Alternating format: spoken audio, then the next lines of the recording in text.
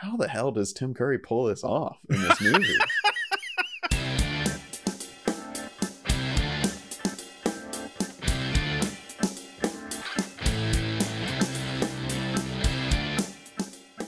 Welcome to an episode of Cinenation. My name is Brandon Sparks. And I'm Thomas Horton. And here on Cinenation, we discuss film genres and the tropes and stories within them.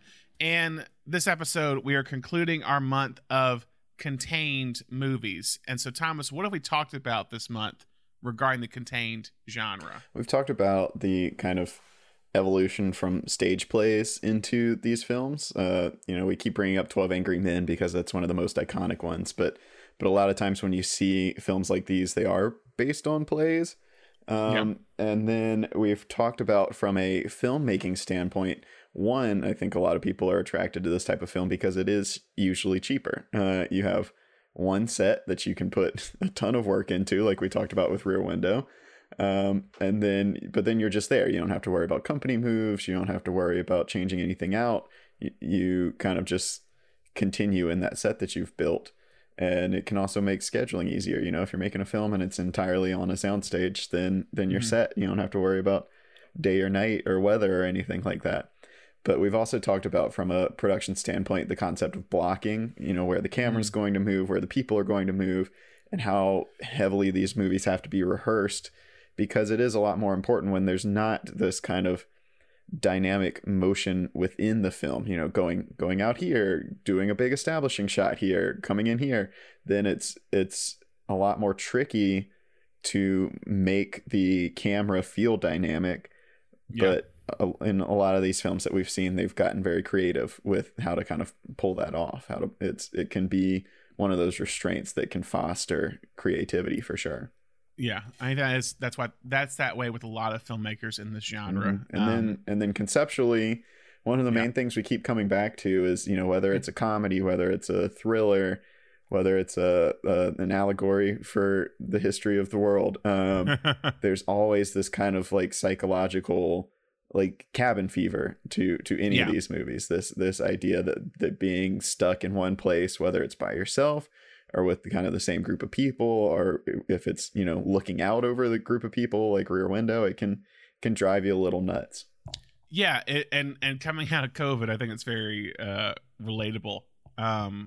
It's funny. I mean, we could have easily covered this at the very beginning of when we kind of this revamp of the show, because we were so in it with COVID, but I think it's been enlightening. We'll talk about it later at the end of the episode, of like coming to this genre out of COVID now, in a way where like the paranoia aspect is very relatable. Like the cabin fever aspect is very relatable and realistic and authentic and realistic. So that all makes sense. Yeah, we talked about all those things, talked about the creative side of it, technical side, like you said.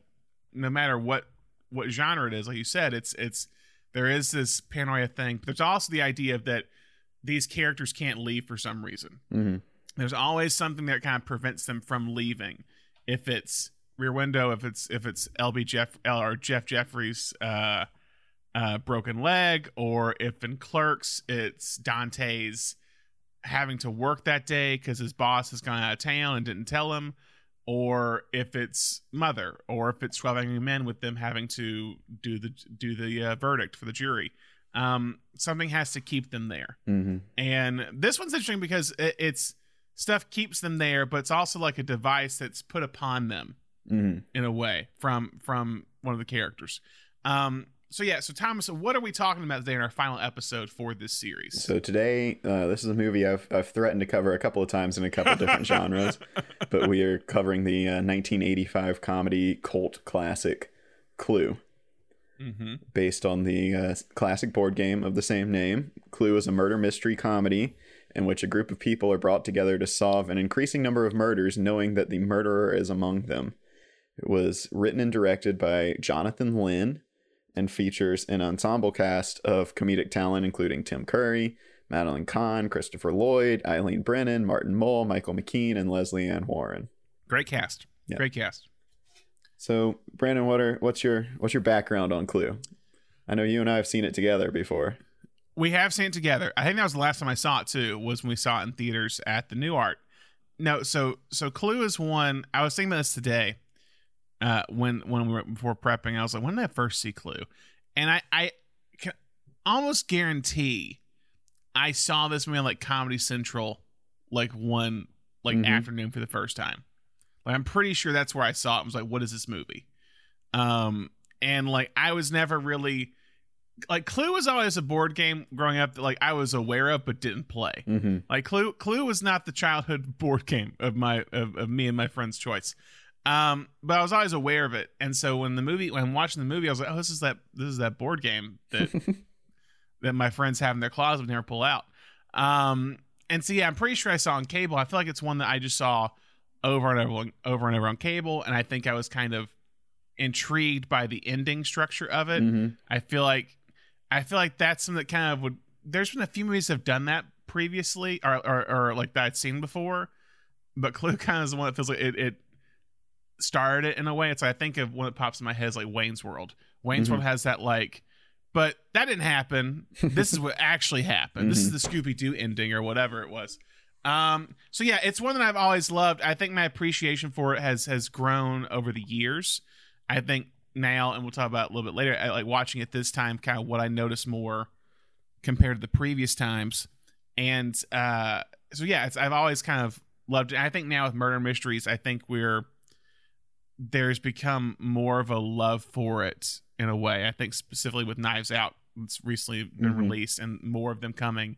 Knives Out in a very similar fashion feels like it's a love letter to murder mysteries, and I think Clue is a very similar thing. It's a love letter to murder mysteries, to the literature aspect of it, like the Agatha Christie novels, and made the old house murder mystery in England or whatever. And this time it's in New England. But yeah, it's one that's always kind of been in the rotation of one I've liked, but I think we've seen it kind of grow in stature over these past few years, more so. What about you? Clue is one movie that I like saw very young and distinctly remember seeing it. I was on vacation with my family. I was probably like 7 or 8, and we were in the hotel room like flipping channels one night, and I remember my dad flipped to it right at the beginning, and it was that shot of the mansion and like the lightning striking, and my dad like stopping on the channel, and my mom kind of being like, you know, what's this? Why are you stopping? And he was like, I'm pretty sure this is Young Frankenstein. And I had never seen Young Frankenstein at that point, but they just launched this conversation between the two of them as to whether I was old enough to see Young Frankenstein yet.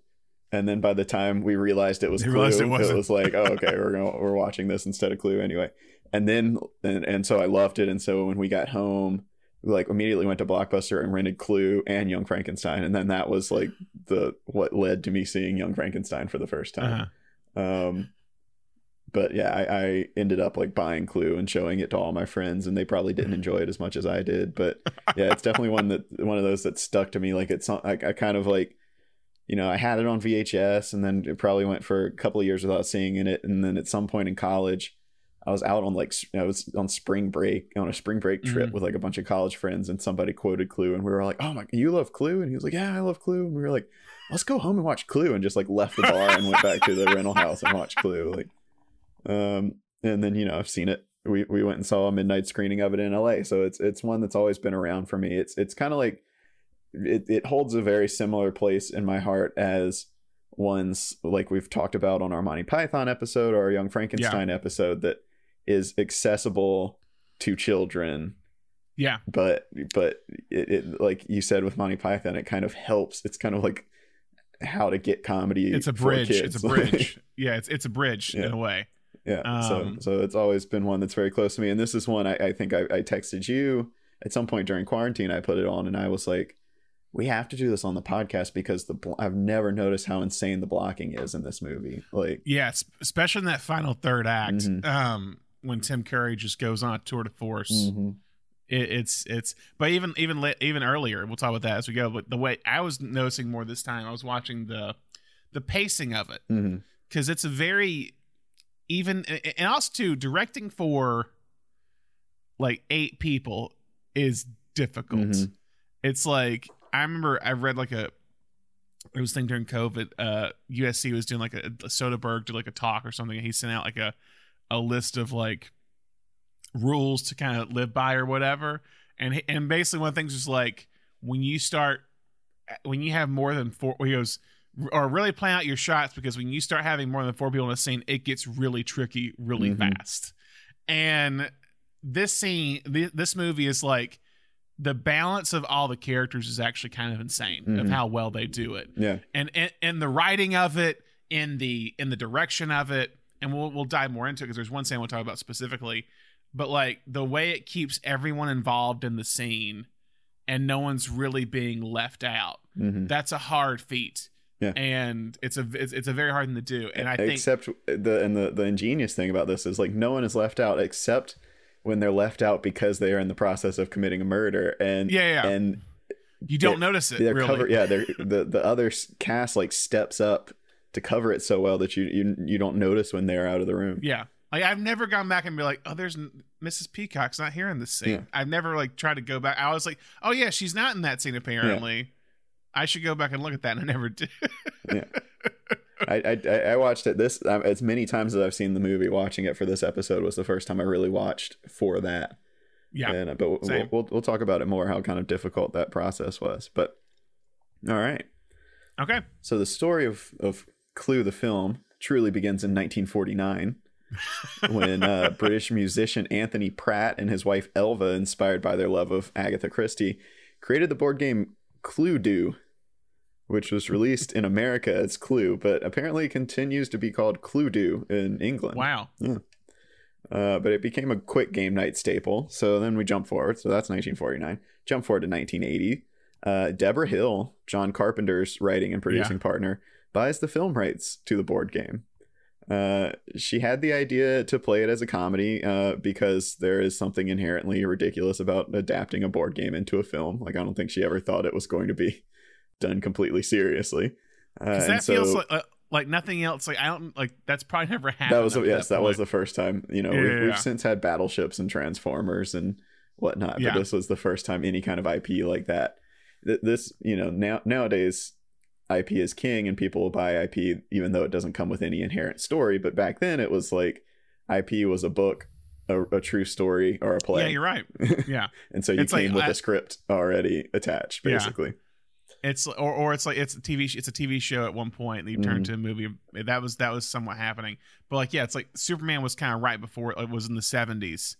And there's probably like a few smaller things as well, but nothing of this caliber of like, especially not a board game, at least. It's kind of a crazy idea. So with the idea of it being a comedy, she approached John Landis to direct the film. So Landis was instantly drawn to the idea of a murder mystery farce. He really enjoyed the 1976 film Murder by Death, which was fairly recent at that point. And so he started working on an outline, and he quickly came up with a lot of the basic plot of the film came from his outline. The idea that the characters from the game would be people who were brought together under pseudonyms matching the board game to meet their mutual blackmailer who ends up murdered, and then the killer being one of them. He realized quickly, however, that he wasn't a strong enough writer to actually come up with the mystery and the clues and the solution himself. So he approached his producers. He was in the process of working on American Werewolf in London, and he approached his producers, Peter Guber and the famous John Peters. I saw that. To help him recruit a writer. So they came on board for Clue as well. Recently talked about the both of them when we did Flashdance. And if you saw Licorice Pizza this year, you're familiar with John Peters as well. So Guber, it sounds like Peters was attached, but Guber, it sounds like, was the one who really started trying to find writers for it. Landis first told him to reach out to novelist Tom Stoppard. Okay. And so it's apparently they paid Stoppard to work on a script and gave him a year to complete the script. And according to Landis, he knocked it around. Nobody ever saw a draft of it. And on the year deadline of him turning his script in, he just mailed the check back. Stoppard has been interviewed about this before and denies any knowledge of the film Clue. That's funny. So who knows? Landis's next idea was a little-known writing team who had written a 1973 whodunit film called The Last of Sheila. It was two gentlemen named Stephen Sondheim and Anthony Perkins. Yeah. It's a weird duo. I haven't seen the movie yet. It's like I've been circling for a while. Yeah. But yeah, I know it's kind of odd little film. Yeah, Sondheim. It's weird because it's not a musical, to my knowledge. No. It's just Sondheim. Apparently, Sondheim was a big mystery buff, and Anthony Perkins was as well. Just let's put them together, guys. For those of you who are unaware, Stephen Sondheim, very famous Broadway musical composer. Anthony Perkins played Norman Bates in the Psycho films. But yeah, apparently they had lunch with Landis, and apparently they were both really excited by the idea. So Landis got him in touch with the studio to get their deal going, and the executives from Paramount called Landis and said, "Do you know how much these guys are asking for? Who do they think they are?" To which Landis said, "Who do they think they are? It's fucking Stephen Sondheim and Anthony Perkins."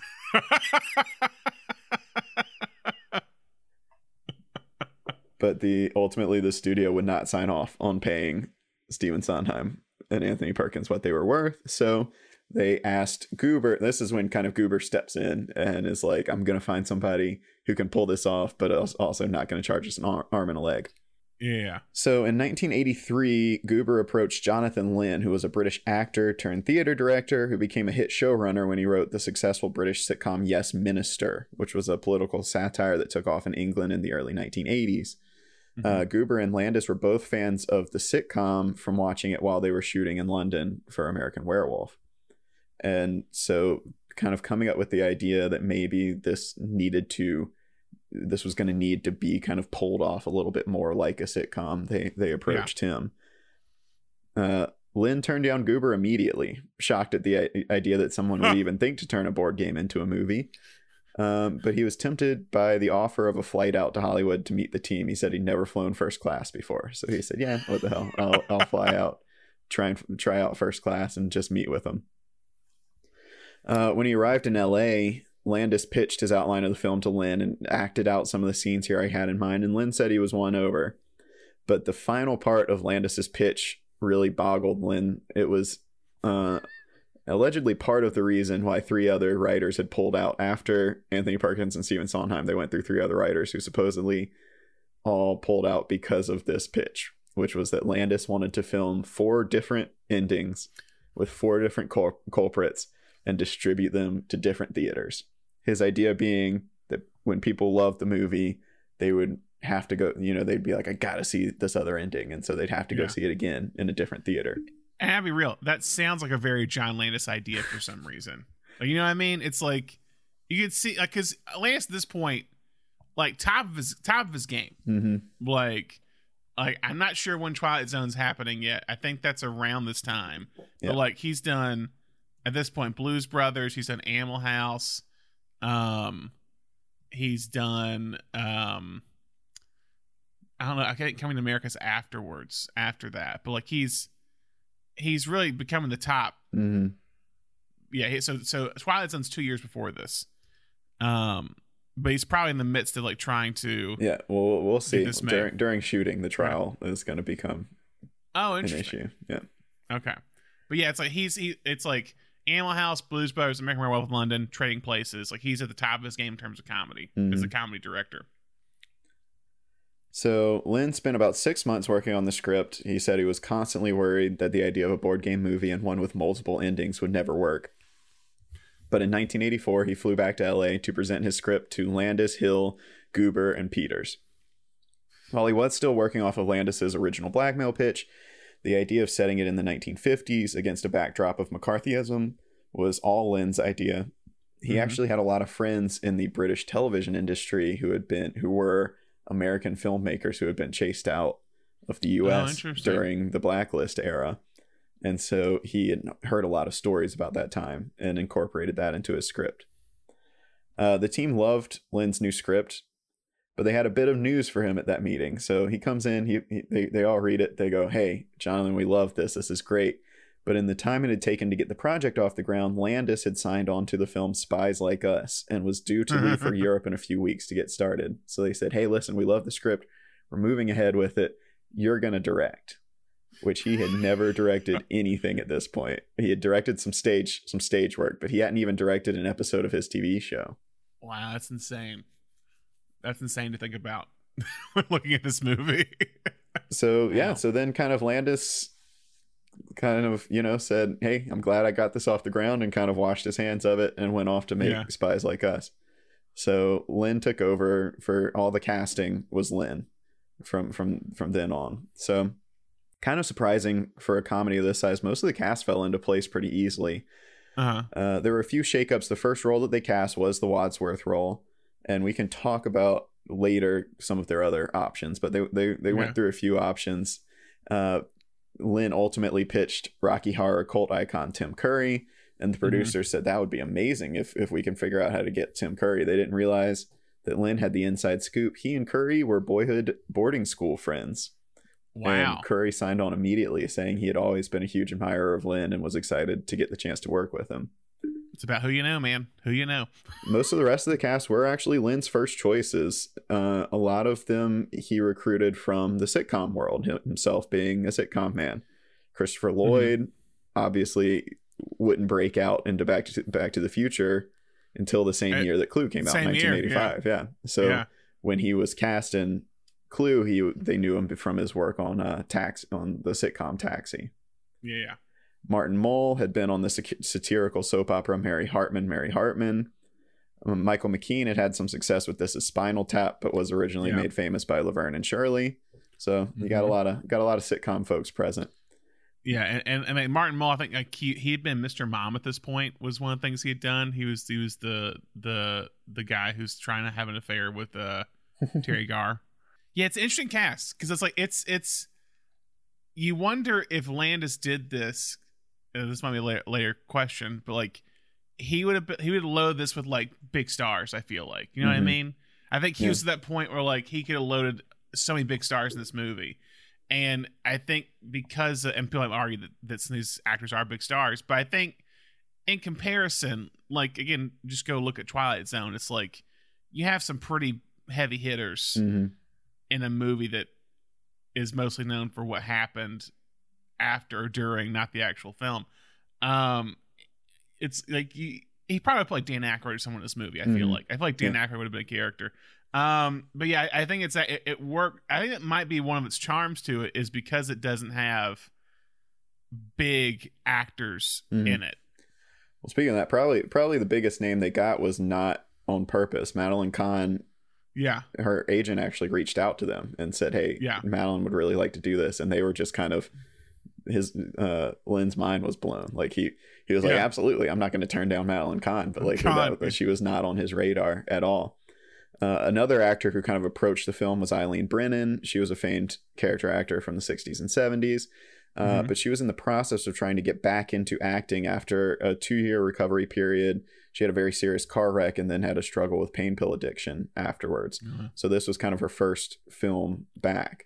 And so they kind of reached out and they were like, "Hey, we heard you're doing this comedy. Eileen Brennan is trying to get back into working." And Lin was obviously very excited to have her too, especially since she had been in Murder by Death. The only casting decision that Lin says was not his own was Lee Ving, who plays Mr. Body, the blackmailer. Lee Ving was the frontman for the punk band Fear, and he had a new album coming up soon through Paramount.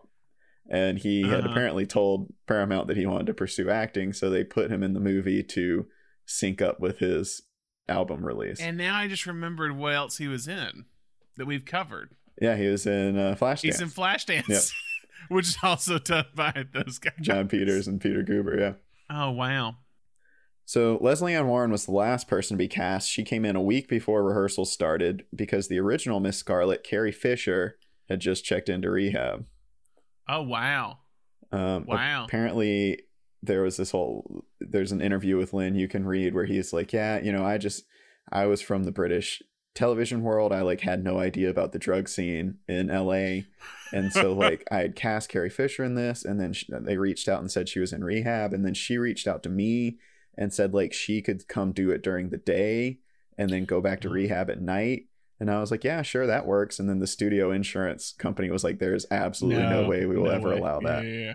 So, because this point, it's like, I mean, film sets at this point, like cocaine's running rapid on film sets. Especially like, John Peters film set. Yeah. That's part of the budget. Yeah. That's the craft services budget right there, probably, So they called on Leslie Ann Warren, who had just gotten an Oscar nomination for her role in the film adaptation of Victor Victoria. She was also Oh yeah. the ex-wife of John Peters, with whom they shared a child. They were married before he dated Barbara Streisand.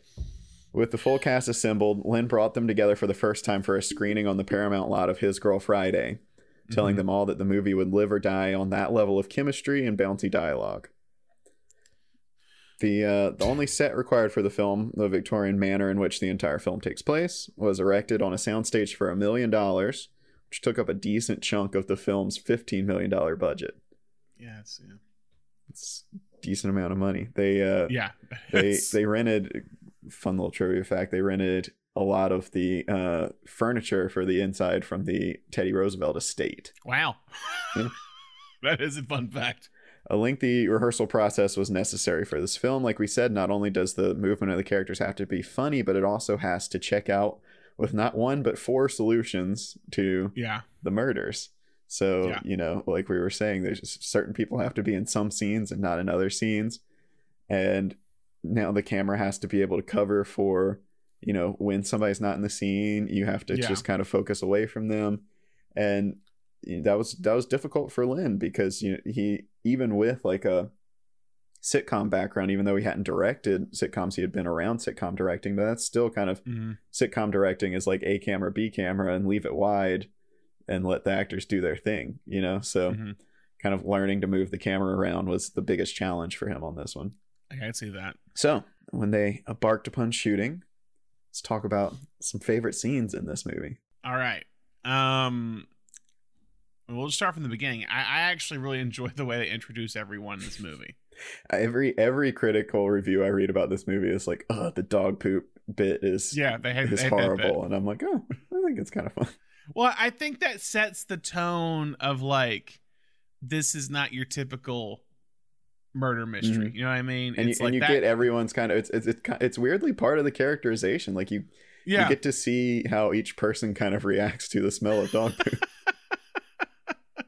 But no, it's like they know like what character. It's interesting because like Mrs. Peacock is the one character that doesn't really like. She has ties to the cook, but kind of no one else.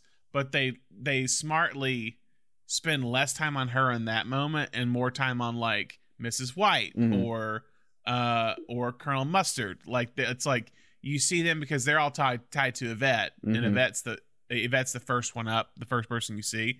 So it makes sense to see her the most, and then it's like okay, we trickle everyone else in as we go, and then you also establish the off-site thing of Professor Plum and Miss Scarlet. Yeah, and you just immediately from that first scene you get the idea that this movie is going to be consistently covering up its clues with comedy.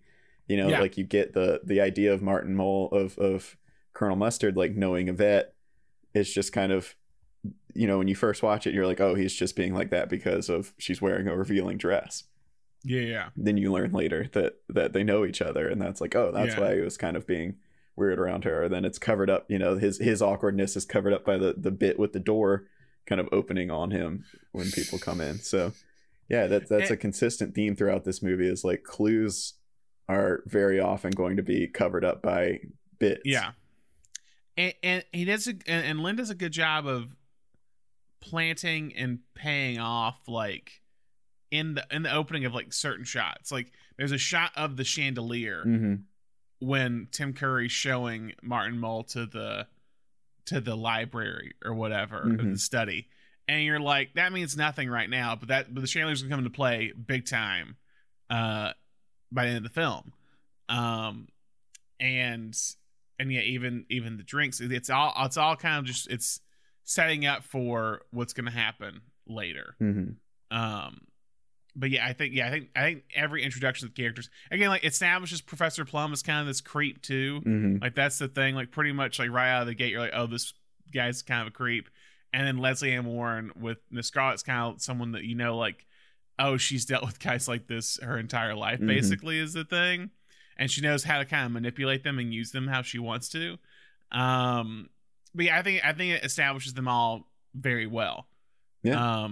For this type of scene. And again, establishes the tone of the movie which is very key in a film of this nature, is the tone. Yeah, and it's not, it's not one of those movies. It's not a constant sight gag like No. the parody films we were talking about. But Yeah. it is kind of there is always some sort of physical comedy going on. Like everybody's awkward, somebody's always stumbling over somebody else or tripping, and I don't think it's ever distracting, but it does kind of keep the pace up. It does. Anytime, like, exposition is masked so well in this movie by comedy as well. Yeah, it's the another piece later. It's the big tale from Miss Peacock is like, oh, I love this dish or whatever, talking about the monkey brains or whatever. Cantonese monkey brains. Monkey brains. Is that what we ate? But that leads to that scene. So that scene I want to talk about, because that was when I was watching this time, and I was just like, the editing and it's like, blocking is like camera movement and the way you put actors, but like I think it comes into play too with where you stage the camera with this. And again, that's the big key scene where like you have them all sitting down at a table together and having a conversation. And I swear that scene has to have at least 60 shots. It's kind of insane because there's 2 shots, there's singles, there's 3 shots, there's masters, there's 2 shots of like different characters, there's 2 shots from different angles, and it's keeping the pace going in what could just be a stagnant dinner scene. And it's able to just to ping pong back and forth between all of them. And it's got that Howard Hawks kind of dialogue to it, but in a way that the editing matches it, and it just really keeps it is that kind of dialogue where somebody will say something and then somebody else will have a smart remark about that, and then the subject will change because of that smart remark, and they start talking about something else, and that's when you start seeing like all their facades crumble in a way. At the beginning, it's like oh no, I know who you are. I don't know who you are. What do you mean you know who I am? It's like Mr. Green looks up to Miss Peacock. He's like, I know who you are. Like very, very, very weird. And then it starts breaking down. Like, it's like, well, we're all from DC, and we all live in DC. And Plum's like, I don't live in DC. He's like, yeah, but you work for the government. Oh, that's different. It's just like kind of like everyone's on their toes with everyone in the room, because everyone's aware. Because what we don't know as audience members, we don't know the whole blackmail plot yet. Yeah. And so everyone's on their toes about who's the one doing this. Does everyone know about like my secrets or whatever? And some of these characters don't want these secrets to get out. Like someone like Mrs. Peacock or Miss White or Colonel Mustard don't want to get out, but Miss Scarlet's just like, cool, it's already out there. I don't care. Like, it's just like, let's just get this thing over with. But yeah, you really get to see in that scene the established pace of the movie, the blocking of the camera set placement is insane. But it is, again, it's all kind of drenched in character the entire time. This movie isn't flashy in its technical side, but it does a lot of complex things is what I see it as. That's what kind of makes it interesting, is that because it's not flashy, all the complexities to it go unnoticed in a way. And it's just seen as this parody murder mystery or whatever, but there's a lot more to it. Because there's this idea that comedy, especially in the modern age, isn't very well directed. And so then when you do start having this conversation about directing for comedy, someone like Edgar Wright comes up, who's doing like all this kind of insane amount of work to make the comedy land. And this is its own school of directing for comedy. This is very, very competent and impressive directing that's never going to be flashy, but is going to elevate the comedy for sure beyond just lighting everything and letting everybody go.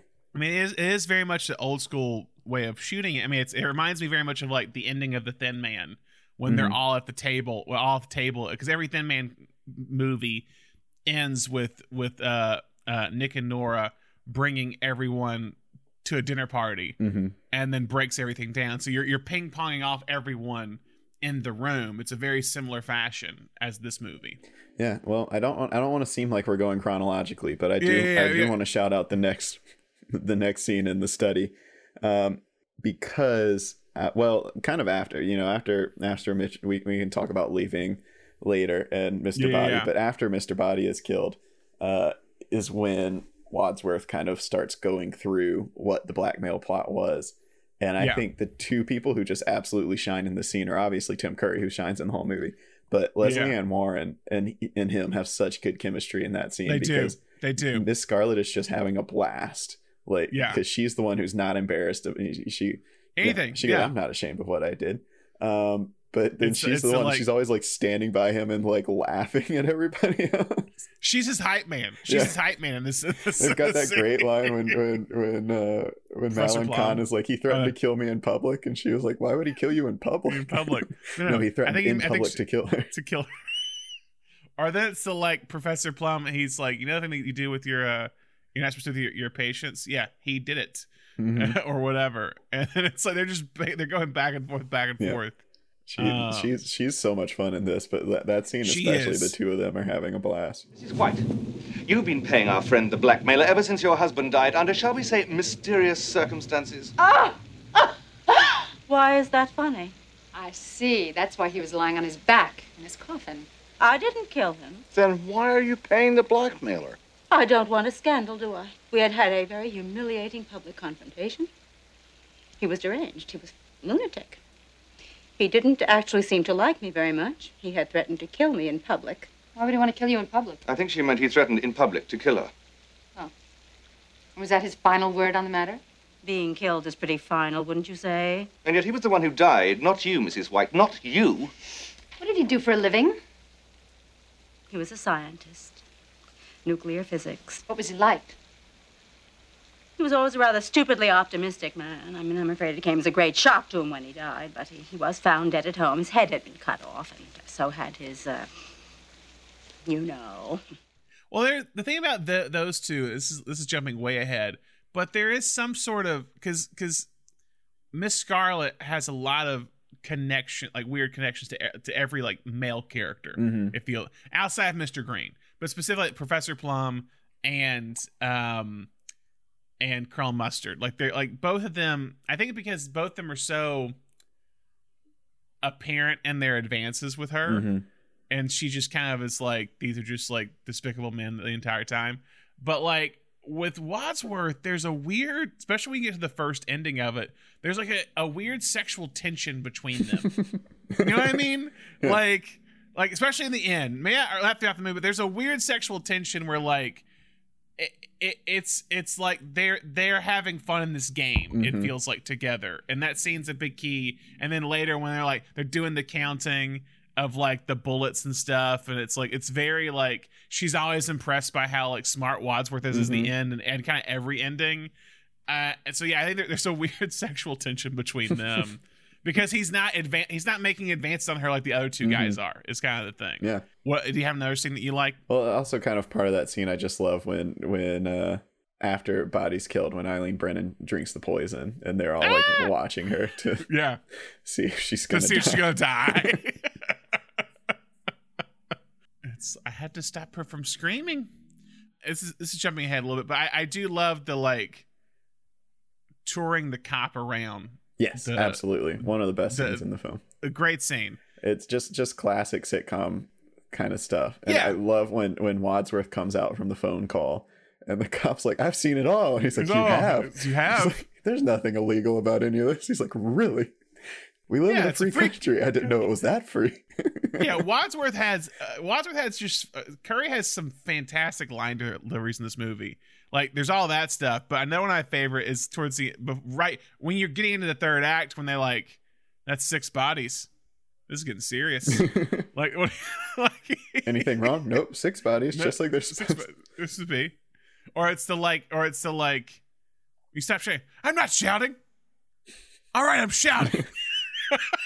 But yeah, I love the cop's great, and I love this man's drunk, dead drunk, dead right.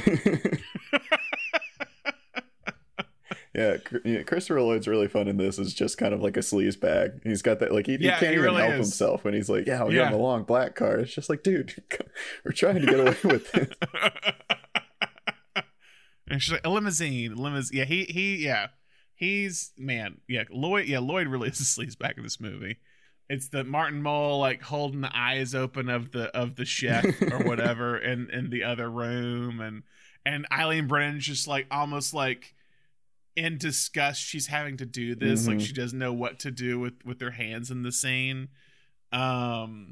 It's fantastic. And then kind of going off that to Touring Cop, and also it's the like to go the dynamic of that, you got that kind of stuff of Touring the Cop that's comedic, and then you kind of have the scene right after when he's on the phone call, and there's a whole thing where like I wonder, this is gonna be a story question later, but like who is everyone talking to on these phone calls? It's like the cop, it's the motorist is like the motorist or whatever. My old boss is here.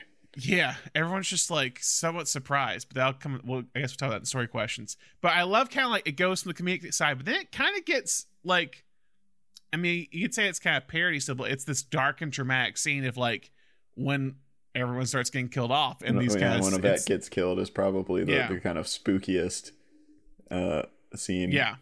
Then you got the singing telegram girl, which is just hilarious. Yeah, but it's also just kind of like cold-blooded is the thing. Yeah. Like it's like I am a sing, and then bam, and it's just like that's it.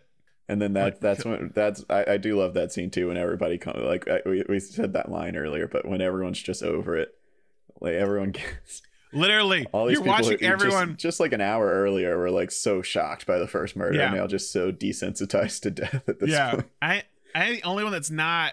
Which will make sense in your kind of third ending is I think Mr. Green is still always kind of shocked with every murder is the thing. Well, I love that. I can't even remember which ending it is, but it might be the one with where Mrs. Peacock is the killer. But when she's like, when the doorbell rings, she's like, "Oh, tell them they have to go away. They're gonna get killed."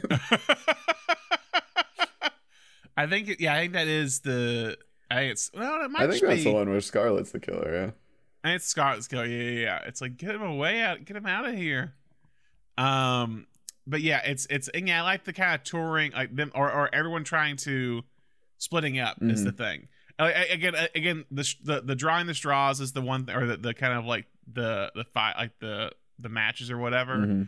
It's the Christopher Lloyd's line of like, it's you and me, honey bunch, to Miss Peacock or whatever when they're going down to the buckets. Like again, like Martin Mull and Lloyd are like wanting to get with the vet is the thing. And of course it's Mr. Green that gets with the vet that they're going up to the attic. But yeah, I love the kind of separation of all of them, and kind of how like when they're separated, like, no one trusts one another is the thing. And you're seeing them all kind of like, it's like, I'm not going up there, you're going up there. Or like when Plum and Peacock are trying to go down to the basement and they don't want to go down at the same, or like one goes in front of the other because they're afraid the other one's going to kill them or whatever. But you're kind of seeing like their trust is being tested in these scenes. But yeah, what another scene from you have? I don't think so. I want to save kind of getting into the endings for later on. I want to rank the endings because a lot of the critics. Oh, that's interesting. I want to see if we agree with. I will say this though, with the ending, as I said before, it's a tour de force from Tim Curry. All of them, all three.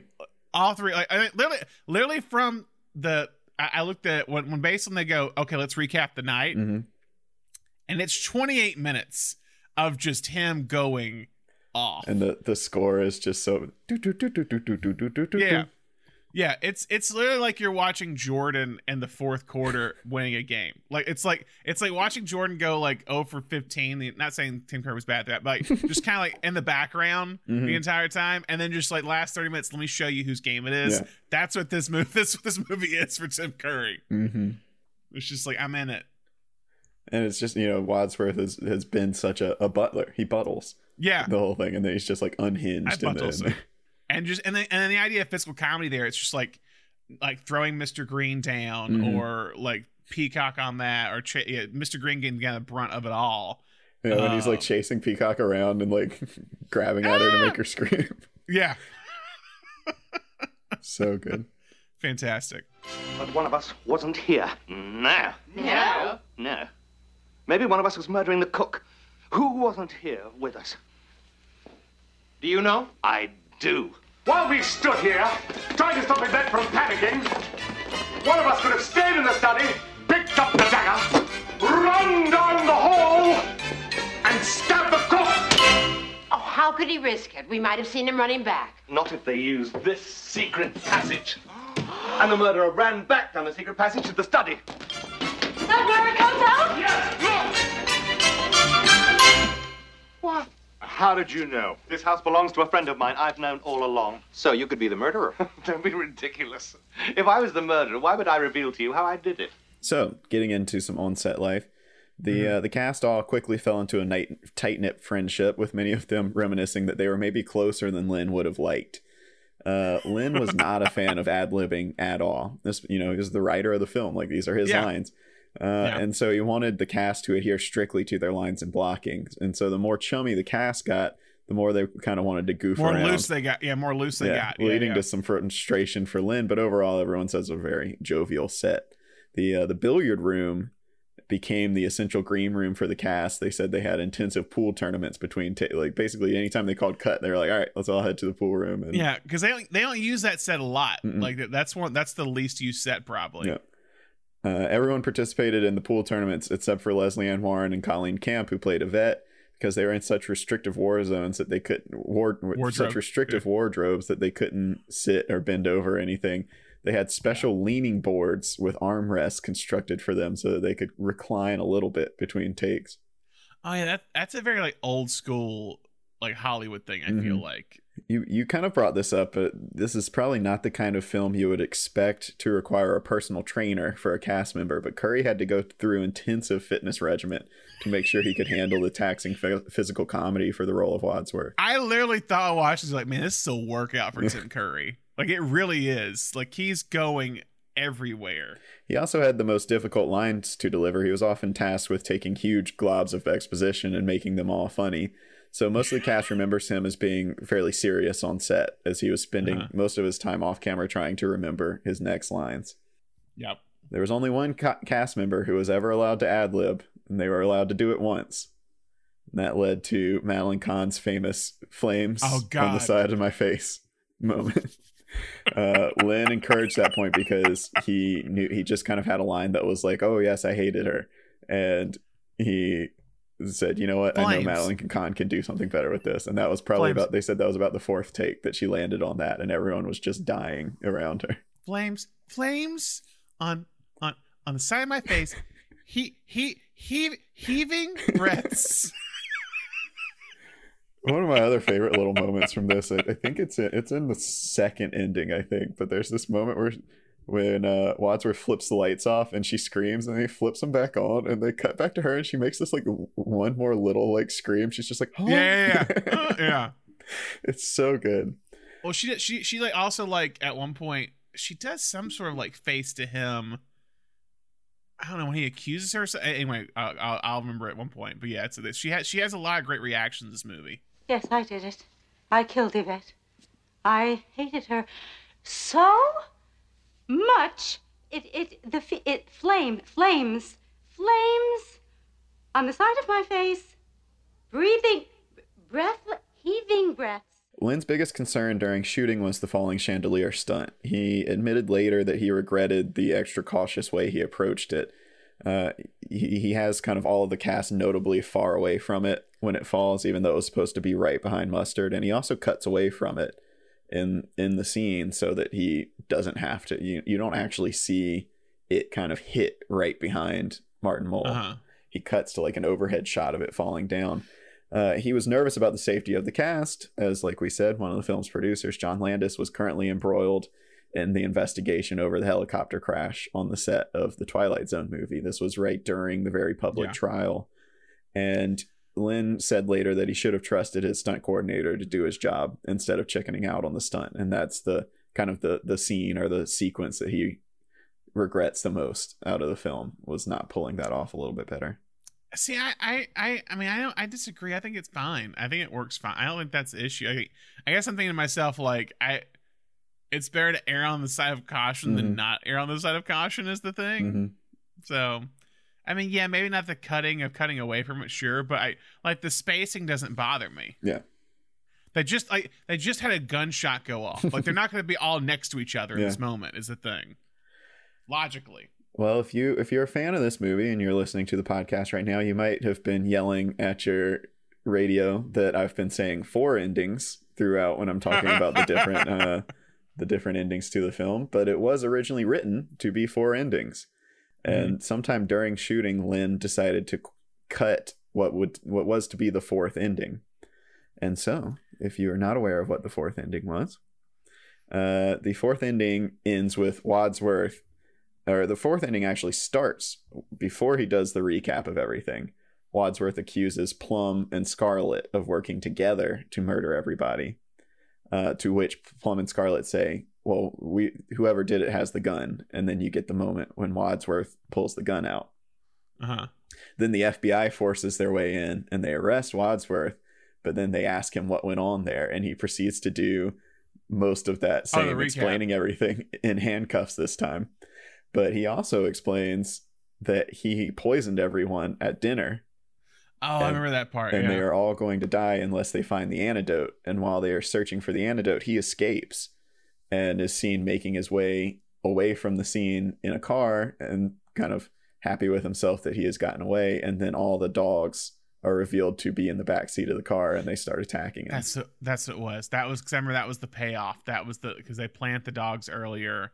And the dogs never really kind of come back into play. Yeah, there's really just that. On. I mean, it still kind of works that the dogs are like the reason that Mr. Body can't get out. That, you know, they at least do kind of come back in. But yeah. So that would he thought that one was a little too dark, and also just to save the runtime of the film, he decided to stick with the 3. That one's dark, and it's also the one where like you're getting outside of the place. Like you had them outside the place and they're coming in. And maybe it bookends that of like them leaving the mansion and it kind of going out of it. But yeah, that is kind of a dark ending. And I'm also just thinking like, man, you're gonna make Wadsworth or make Tim Curry do that entire thing again, but in handcuffs. Yeah, it definitely sounds like they cut it before they got to shooting it at all. So at least he didn't have to go through all of that. One thing they did change in post, however, was in the Mrs. Peacock ending. She, in the shooting of it, she got into a shootout with the FBI and was killed. And you can actually see in the ending that they ended up cutting together, you can see when Wadsworth comes out to talk to the FBI guy, his like gun is still smoking. Like he's got it held on Peacock. In the movie version, he's got it held on her as she's being handcuffed. But you can see a shot in the movie where it's smoking after he's fired at her. Wow. Okay. That man, they took this. It was going to be a dark comedy is what it was going to be if they kept all these endings. So, in the aftermath, the film released on December 13th, 1985, and publicity for the movie featured heavily on Landis's idea that you know, you have to see every ending. You have to figure out which theater has which ending, and if you really love the movie, you have to see it every one. Critics weren't a fan of this, though. They were already pretty skeptical of a board game adaptation movie, and they were just kind of straight up angry by this marketing ploy. I sent you the New York Times review and the Roger Ebert review, and they are both just kind of like, that's all they talk about pretty much, is they're just like, I hate these multiple endings. In their defense, though, it sounds like the concept was not rolled out as successfully as they had planned. The original idea was to indicate each ending with a letter, A, B, or C, and each theater could advertise which one that they had. So you could say, hey, we have clue B here. And so that way a true fan could check the newspaper or call a theater and make sure that they weren't coming to sit through same movie the whole movie over again and then get the same ending. But the way it was distributed wasn't communicated well to the theaters. So some theaters mixed the letters up. So people did end up sitting through a C screening to get the B ending again. And some theaters just like gave up on the letter system altogether and just said, yeah, we're showing Clue. And you just had no way of knowing which ending you were going to get. They're like, we're making minimum wage here. This is too much. Like that. Yeah, that's asking a lot. That's asking a lot for theater people. It was definitely never intended to be like, hey, like a lottery, like, hey, go see it. The intention was to definitely give you the choice of which ending you were going to see, and it just didn't work out that way. I think about being at that time of like what the mindset would be like if you're like, hey, there's 3 different endings. It's very interactive in a weird way. Mhm. It's like hey, here's 3 movies you can go see. You can choose what ending you want to go experience. Well, and Landis also said he kind of envisioned it as, when everybody got back to the water cooler on Monday, you're like, oh, did you see Clue this weekend? And you said, yeah, I can't believe Miss Scarlet did it. And then somebody else would go like, Miss Scarlet did it, Miss Peacock did it. And it's just this like, he just loved the idea of being able to create that confusion. But yeah, turns out confusion is not very marketable. Yeah, Ebert made valid points. At least from his perspective, how they're valid. Where he's like, it kind of takes away the whole mystery if like it could be any ending is the thing. But I actually kind of like that of like because it all works. Like all the clues, it all check works. Out. Yeah, and you never know like who's playing who throughout it is the thing. I their performances all check out. Like that's what I think is so fascinating is that like McKean's performance checks out through it all. Scarlett's performance checks out the dolls. Peacock, what I love, and we'll maybe talk about this when we start breaking the innings down a little bit more. But like, I love the turns of both Miss Scarlet and Peacock when they pull the guns out. When they pull a gun, it's fantastic turns, but on both of them. Well, the damage was already done by the reviews and by the confusion. So the movie flopped tremendously, making only $14.6 million back on its $15 million budget. So man, a true flop. Yeah. The studio, seeing the backlash to the multiple endings, decided to put them all together on the VHS release, adding in the title cards that we're all, I'm sure, very familiar with now. Yeah, which is what Ebert suggested, I think, in his review at one point. He's like, you should just put them all together. And so then you get the title cards that say, here's how it could have happened. Here's another way it could have happened. And then with ending C saying, but this is how it really happened. The change was too late, however, and the film failed to take off on its VHS release as well. Wow.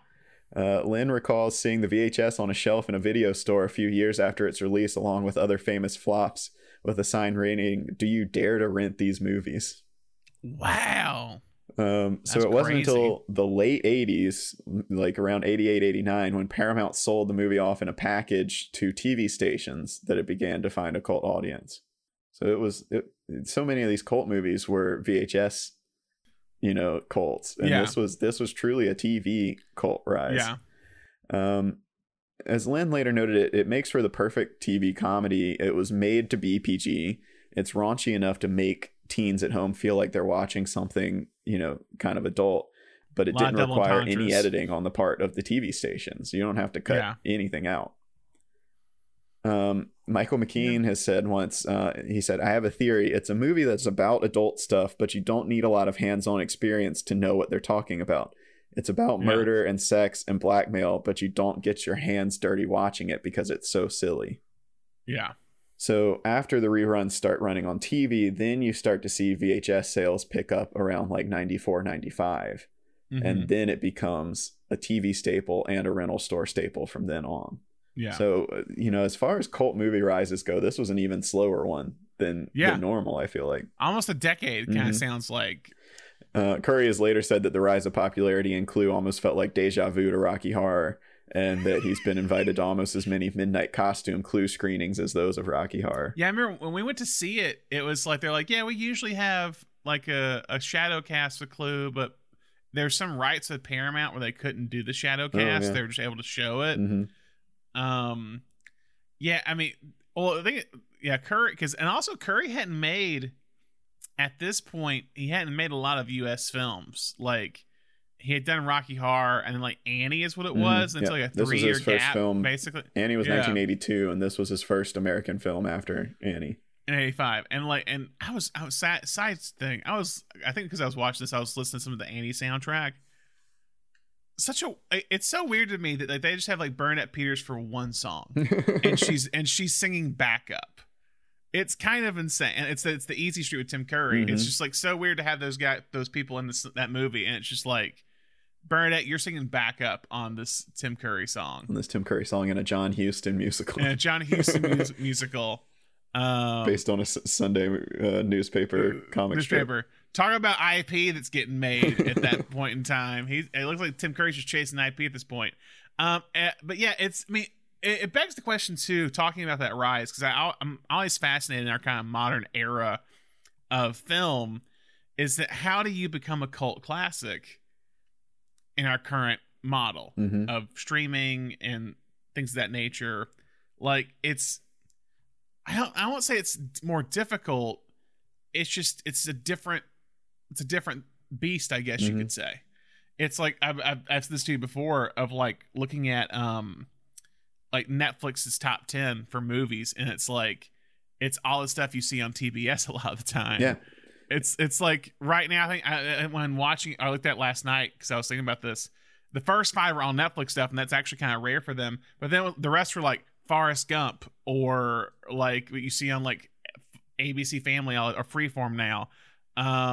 Yeah, I mean, like that's also the theory behind, you know, I'm sorry to anyone who thinks that Shawshank Redemption is the greatest movie of all time, but there is this like theory that because Shawshank is, or at one point at least was like the number 1 movie on IMDb, and it there's this theory that because Shawshank was in such heavy rotation on cable, and that it was a very good quality movie to be on heavy rotation on cable, but it was this movie that people could sit down and watch on cable and then feel good about it, be like, wow, that was a great movie. Like, it was just kind of like fed to you, and then it gained this, you know, and it had famously bombed, but then because of cable, then it gained this like almost overestimation of how good it was. I agree with you on that.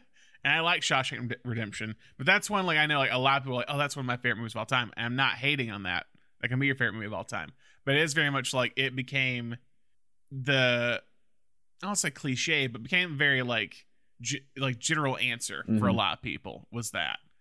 And that's another one you could easily dive into, of like how that, like, because that is like, for a movie that became so popular for people and considered so great that like it was such a big failure when it was released. Even with the flop, you know, since it took so long for it to kind of build popularity up again, someone had to go to movie jail, and unfortunately that was Jonathan Lynn. He had already lined up, while he was working on Clue, he had lined up the project Roxanne. He was supposed to direct, and he was dropped from Roxanne after Clue flopped. And it wasn't until 1992 that he would return to American filmmaking, although he returned triumphantly with the Academy Award winning film My Cousin Vinny. So it all worked out for him. Talk about 2 movies that get made that like are, I think, also another cable staple is absolutely. My Cousin Vinny. That like, those are his 2 movies, and like a guy kind of like, he's had a very odd career when looking at his filmography. Like Clue, My Cousin Vinny, Distinguished Gentleman, Sergeant Bilko, Whole 9 Yards, Fighting Temptations, like a lot of weird, like a lot of, they're all general comedy stuff, but a lot of just odd movies. To do 2 movies that are so well beloved, and the rest are just kind of like, again, VHS, like bargain bin shelf. Yeah, no, right. I actually like Distinguished Gentleman just as, and even kind of Whole 9 Yards to an extent. Whole 9 Yards I've only ever seen pieces of on TBS.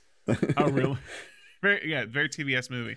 So, getting to our what worked section, I do want to take in our what worked, what didn't work section. I want to take a moment to do what worked, which ending works and which ending doesn't work. So, we have 3 endings. We've got the ending A, which is Roger Ebert agreed was the best. I think he came out on the end of the year wrap up. Siskel and Ebert both agreed that was the best ending. A was the best ending. So A is in which Miss Scarlet killed everyone. She was kind of running the blackmail, using her escort service to kind of run the blackmail herself, and she brought everyone together to dispatch of them, and is going to continue to blackmail the people forever. And it is revealed that Wadsworth is an FBI agent who stops her. Well, I'll say this. I know Peacock is the worst ending. I will say. Yeah, that's the worst ending. So we'll do all 3. So B is Peacock, and the idea that Peacock was making Yvette work for her. Is that what? No, I don't think it does that. I think she does it all on her own. So Yvette was helping Miss Scarlet. Okay, but Miss yeah, Scarlet. but Yvette was not helping. No, Yvette's not helping Miss. That's why it doesn't make sense that Miss Peacock does it all on her own. Yeah, but then she like, what's her connection with Yvette? Yeah. Yeah, and it's weird because Miss Peacock again like doesn't have a lot of connections with anyone besides the cook is the thing. So it doesn't make sense of why she would be the one that like I have to get everyone. But yeah, and so the idea is that she is kind of the one who has the most to lose. Like she has committed the most egregious of the acts, and like, you know, she's going to get her husband, who's a politician, into trouble, and then she's caught by the FBI outside. And then ending C, which is also wild to me to think that you could have seen this movie in theaters and not seen Madeline Kahn do the flames on the side of my face line. Ending 3 is everyone did it. Each person except for Mr. Green was responsible for killing one person. And Wadsworth was actually Mr. Body the whole time. Yeah. And Mr. Green is an FBI agent who was there to investigate, and he shoots and kills Wadsworth. Good shot, man. Very good shot. Very good shot. See, so I like the final third ending the most. I mean, take away the like not just the Madeline Kahn, because I think that's price of admission right there. Mm-hmm. I think it goes in line with the Agatha Christie stuff a little bit, or I think what's known about Agatha Christie. Mm-hmm. I'm trying not to spoil a certain Agatha Christie story, but there's one where they're like a lot of people are involved, basically. And this feels like the most like, of course that would be the ending for this movie. Yeah. It's going with that stuff. And it's just, so it kind of makes you, you know, that's why they were all brought together, to give them all the option to dispatch of their own blackmailers and to get all their hands dirty. Yeah, and to try and thinking like, no, this is how I get clean. This is how I get rid of blackmails, to get rid of everyone here. Mm-hmm. I do think all endings pose a lot of questions of how they do certain things, even the ones that I like. So I would say ranking wise, I think it's the traditional ending that's considered the ending now, then Miss Scarlet by just a smidge below, and then Peacock is rock bottom. Yeah, because Leslie Ann Warren is still having so much fun playing the bad guy. It's so amazing, and I think it's just because it's like she's so great in that, but it's the everything else in the other one is kind of like she's kind of the. Again, I said, and her ending, it's so fun seeing her and Tim Curry again with this weird sexual tension between them. And then the other one's just fun because like everyone gets their comeuppance in a way. Mm-hmm. And it's that kind of nice little twist that McKean is like, oh no, I told you I didn't do it. I didn't do it. Yeah, because he has the recurring, for anyone who's didn't pick up on it throughout the movie, he keeps, anytime a murder happens, he goes, I didn't do it. I do it. And he's the one that like also comes out about his what he's being blackmailed for very early on. Like he's like, oh well, I'll just go ahead and say it. I'm a homosexual. Like that's basically what he says. I'm not ashamed, but I will lose my job. Oh, this is 1954, so there you go. But yeah, that's how I rank him. How would you rank him the same way? Or would you rank him? I agree. Okay. I think, you know, obviously having the flames bit in the last one is a big help. But yeah, and I like Tim Curry getting to ham it up a little bit as a bad guy in that one. Like I said, I really love the nobody's called them. Good shot, man. Very good shot. And Michael McKean getting to kind of cap it off. I read one article that was kind of talking about like how well or poorly the movie aged, and they were like, you know, it does, props to the movie, like it definitely plays even for an 80s comedy, like it's not making fun of his character for being gay, it's making fun of kind of the other men, the two other men who we established are kind of chauvinist pigs in this, for being uncomfortable around him. You have that moment where kind of Christopher Lloyd like shifts away from him as soon as he says that he's gay. And so then that article was like, well, I really wish that they didn't like revert back on that at the end, which I get, but I do like the idea of giving him agency at the end, because he has been kind of the most helpless person throughout the movie. Yeah.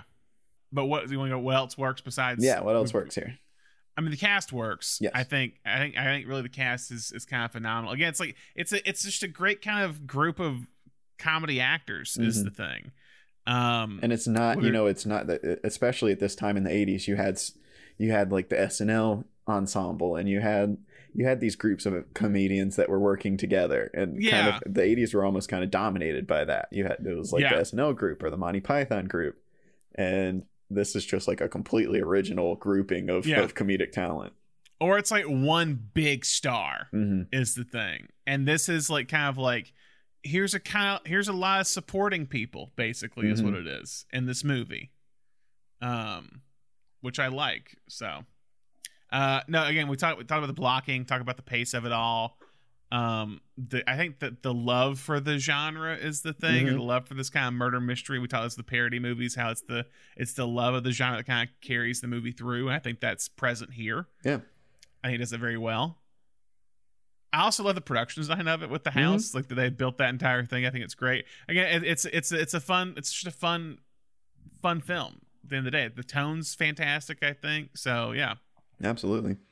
No, I agree with absolutely everything that you said, and I think it's the mix of comedy is what makes it so rewatchable. Like the physical comedy, when I was 8, I didn't get some of those asides that one of the dumb Colonel Mustard quoting Rudyard Kipling and then kind of turning to Miss Scarlet and saying Kipling, and she says, thank you, I'll eat anything, like thinking that he's offering like whatever the food is on the plate.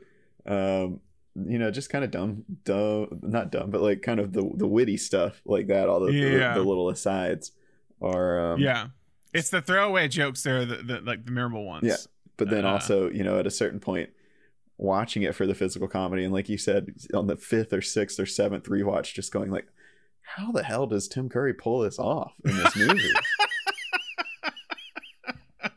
Because here's the thing, like, and I don't want to tip my hand here with the awards that much. We'll talk about there, but like, it's like he's in the movie, and like I don't say he's coasting, but he's in the movie. He's the exposition guy. He's kind of carrying you through. But then those last 30 minutes is just incredible to watch him do all that. Yeah. So what doesn't work? Leaving does not work. Yes. Yeah. I think it was Ebert that said like it was him or Janet Maslin that said like he looks for the part, he looks great for the part, but when he starts speaking, it's bad. Yeah. It just immediately pulls you out of it, especially in the way that he comes in and you're already like the chemistry's flowing between everyone else. He just kind of brings it to like a screeching halt for 10 minutes there. He does. And you're just like, oh man, can't he just die really quickly? Yeah. It's kind of the thing. Yeah. And I think he also, because his performance isn't that good. Because my question is like, how is he a butler? Is the one thing I think. It's like, how is he a butler to Wadsworth? He doesn't seem like a butler to me. No. Like, he seems like a dude they grabbed off the street is what it feels like. So no offense to Lee Ving. I think you're good in Flashdance. But here I don't think you work here. No. I don't think you work here. Just doesn't fit in with this group. I don't think he attended the screening when they screened His Girl Friday. I don't think he got that memo. It's interesting. One of the other things in that article that was talking about like what hasn't aged well was they were thinking that Mrs. Peacock is treated in like a very misogynistic way. I read that, and I don't know if I agree with that. I my read of it, I mean, you're obviously allowed to read a film however you want, but my read of it is she's the only one there who's old money, and my read of it has always been like she's the stuffy one. Everyone else there is kind of younger, and the fainting and the screaming all the time. I've never read that as like a weak woman. I've always read it as like, oh, this like high class person is like not she's not cut out for this. Because she's also like everyone else is kind of pretty like, kind of dirty secrets, and her secret is a white collar secret for sure. Yeah, it's that she is of money that has no money, and she wants to keep up appearance that she still has money is the thing. And that's been in a lot of movies. Bribes.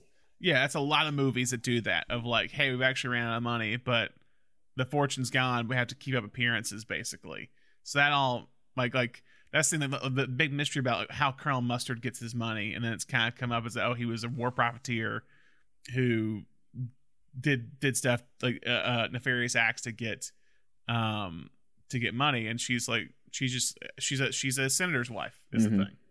Okay. Anything else that doesn't work? I mean, this might go in story questions, but there's a few like questionable, like I guess plot moments, and I think it's more just like me wondering who are people talking to a lot of the time. Mm-hmm. I think one big one is that who is Yvette thinks she's talking to when she's going to the billiard room. Oh yeah, because she's like, I think that works best for the Scarlet version, but not really for any of the rest. Anyone else? Well, but the thing is, she's talking to someone, and then it's like, oh, it's you, is what she says. Which I go, oh, who did she think she was talking to? Because it's Scarlet that kills her. Maybe that works more for the ending of the C ending than if she's working. Because that's is it Madeline Kahn that kills her? Yeah, or... and that's why I hated her so much. Flames. Yeah. So that probably works best for that one C. because she thinks she's talking to Wadsworth because she thinks she's working for him. Yeah, and then it's actually, and that's the thing. So so it makes sense too of like maybe she's talking to Wadsworth too the entire time, is who she thought she was talking to, even with the Miss Scarlet one. But that doesn't make sense because I think she's like, again, she's setting it up with Miss Scarlet. She wouldn't be surprised if she was there. So that was the one that was like that kind of bumped me. I was like, who's she talking to? And then again, kind of the questions of like, and again, we'll go up in story questions, but like, who are these kind of people on the phone talking to? And like, was it actually J. Edgar Hoover? We'll go into that later. But yeah, that's kind of the only thing that bumps me. Why do you think it's run by a man called Hoover? Yeah. Okay. A little bit of alternate universe cast. So I told you Wadsworth kind of bumped around a little bit. Lynn originally wrote the role of Wadsworth for Leonard Rossiter, who appeared in Oliver and Barry Lyndon. Lynn and Rossiter had worked together on several comedic stage plays, and he was a big fan of his work. But Rossiter actually died of a heart attack while acting in a play that Lynn was directing just before the casting for this film started. So, wow. Lynn's next idea was Rowan Atkinson, who was a breakout in England on the TV series Blackadder, but when he brought him up, no one on the American creative team had heard of him. So Lynn actually had Atkinson film a reel for the role and submitted it to the producers, but Lynn says he doesn't think any of the producers even watched the reel that he gave him. So that's when they came back and said, like, can you give us a name? And he said, well, what about Tim Curry? And it's funny you say Rowan Atkinson, because I saw him. I was like, man, if this was the 90s or 2000s, he'd be perfect for Wadsworth. He hadn't done Bean yet. He had just done Blackadder, and so yeah. Yvette was an interesting role. That was not one that they had somebody in mind for, and so Jennifer Jason Leigh, Demi Moore, and Madonna were all considered to play the role. Oh wow, interesting.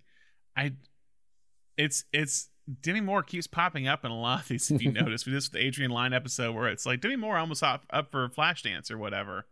I don't know. I think it works that we kind of don't know her. Does that make like it's like Colleen Camp is an actress who's in a lot of stuff, but like I think it's kind of good that there's not like stars in this movie as we're about to recast it with possibly stars. But I think it just that gives it a little bit more longevity, I guess, that the people aren't as known. Yeah. So just a couple of film facts. Although they don't dress in the corresponding colors to their game pieces in the movie, all the characters do drive cars that are the same. All of their cars are the same colors as their little game pieces when they're first driving up. Also, speaking of the game, the first floor of the film set is perfectly constructed to match the Clue game board, including the secret passages and where they lead to the different rooms. And another Clue game trivia. The teams made up by drawing sticks when they are investigating the house correspond to the order in which the characters take their turn in the game, because it always starts with Mrs. White and then goes clockwise. So the team ups are the same. Little Easter eggs there before Easter eggs were really a thing. And this is just Clue trivia, but I turned this up during my research, so I thought it was interesting. Mr. Green in the American board game version of Clue was changed from the British Cluedo version, in which he is Reverend Green. I read that. It doesn't necessarily work for Christopher Lloyd's interpretation of it. No, Michael McKean's interpretation of it. Oh yeah, sorry, Michael. So, McKean. yeah. So poison, which is mentioned once in the movie when Mrs. Peacock thinks she's poisoned and would have played, obviously a big part in the fourth ending, was a method of murder in the original release of the board game, but had been removed for years by the time the movie was made. Interesting. And then this is not Clue trivia, this is movie trivia, but all three of the leading actresses in this film were Academy Award nominees for supporting actress. Madeline Kahn was two-time nominee for Blazing Saddles and Paper Moon, Eileen Brennan for Private Benjamin, and Leslie Ann Warren, like we said before, for Victor Victoria. Oh, Eileen Brennan wasn't nominated for Last Picture Show, I guess? I thought she was for some reason. Okay, I guess she's not a big enough role. But hers was for Private Benjamin in 1981, so right before her car wreck. Yeah, it's the Goldie Hawn. Yeah. Goldie Hawn flick. Okay, we already kind of did story questions, but do you have... Yeah, I have one more. So, like, who's Michael McKean's source? Like, because in the other two endings, and even when he's not the FBI agent, even that one, it's like why is it's like how does either Wadsworth or whoever get information on him, because that person never revealed is the thing. Yeah. So how did they get information on him in any of the endings? So I guess it is just true in every ending that he didn't do it. Yeah. But he just but how like whoever found out that information on him, who are they? Because they're never in any of this. That's a good question. Oh, how did Madeline Kahn's first husband die? Did it say? He was illusionist. He disappeared. He wasn't a very good illusionist. Never said he was a very good illusionist. Do you have any questions besides that? I don't think so. I think that. Yeah, I think it's just the big one is Michael McKean's character. Is the kind of like who's the source for all that, as the overall thing, and then the more specific, like who do they think they're talking to in that moment? Was it actually J. Edgar Hoover that called up the mansion? And if so, that's a stupid thing to do by J. Edgar Hoover. You know what I mean? Like that call from J. Edgar Hoover was for me. It's like, yeah. Okay. Hey, don't declare yourself as J. Edgar Hoover when you're calling to check on your undercover operation. Yeah, that's so stupid. Yeah, I guess also if he was an FBI undercover agent, how did he get himself into how did he get an invitation? Yeah, exactly. And then even that is that what was the conversation like when Tim Curry took the phone in that third ending where he's like, "Who is this?" Like talking like how is he talking to J. Edgar Hoover? Like, is he just like, is the first two part he's like being like, oh yeah, everything's going well, Jay, and the third one's just like, who are you type thing? Like, you know what I mean? It's like, how's that conversation play out? Yeah, that's the main stuff. That's okay. My main ones. All right. So for awards, this is gonna be an interesting one. Beatrice Straight Award is limited scenes, so I think you're talking the staff leaving and any of the like blackmail support staff that show up. Yeah. Like, so does Yvette count in that? I think Yvette counts in that. Yeah, I don't think she quite fits into the full ensemble. Okay. Okay, I'm gonna say two people. So I like Yvette in this role. I like Colleen Camp. One that I just always remember is Jane Wiedlin as a singing telegram girl, because she's the singer from the Go-Go's is what it is, or one of the founders of the Go-Go's. And I just, for one brief scene, I will always remember that like whole moment essentially. So those are kind of my top two. Who do you have? My pick is the cop. The Bill exchange. Henderson? The exchange with Wadsworth when he comes back out. It's just so good. Okay. It's a free country. I didn't know it was that free. Even though like, and murder. That's a good bit when he's like I actually said murder. that so you'd let me out. Actually, yeah, it's like, oh. The bodies, not there. The bodies. What bodies? Nobody. Okay. I'll go with that. He was a big jazz musician. It looks like. Oh wow. Bill Henderson. Yeah, A lot of musicians in this supporting cast for some reason. He passed away in 2016 at the age of 90 years old. Wow. Was a jazz musician, and started in 1952 in Chicago, and then got into acting in the 70s and did a bunch of Richard Pryor movies. I remember him in Continental Divide. He's a train conductor in Continental Divide with John Belushi. Okay. He's in City Slickers. He's the doctor, I think, with his son in City Slickers. Yeah, he was in a lot of stuff. Maverick, Fletch, as in tons of TV show. Jefferson's Good Times. Like, he was very much in that kind of like 70s era of television. Okay, I will go with Bill Henderson. All right. Officer, you're too late. I've seen it all. You have? I can explain everything. You don't have to. I don't? Don't worry. There's nothing illegal about any of this. Are you sure? Of course. This is America. I see. It's a free country. Don't you know that? I didn't know it was that free. May I use your phone now? Certainly. Now on to the Annie Potts X Factor Award for the supporting actor or actress that is the most memorable. I think that's everybody. I think everyone is supporting everyone. I think everyone's supporting too. I agree. But I think Tim Curry, because the ending, is going to outweigh everyone just a tad. Yes. Yeah. So I think everyone's being blackmailed is supporting. Agreed. Which that says to me, I think it's between two people, and that's Leslie Ann Warren and Madeline Kahn. I agree. The question is, who edges out the other? You know, I hate to say this because I love this person, but I think it's Leslie Ann Warren. I think Madeline Kahn is a little short of a little underused in this. Yeah. I think she has some really great moments, but there is kind of in the middle part of the movie she does kind of disappear into the group, and Leslie Ann Warren is just having a blast. Well, I think to go with that, I think what happens in the middle part is that they don't spend a lot of time with Madeline Kahn and Wadsworth together, but they spend a lot of time with Miss Scarlet and Colonel Mustard together, because they're finding the secret passageways. They're doing this.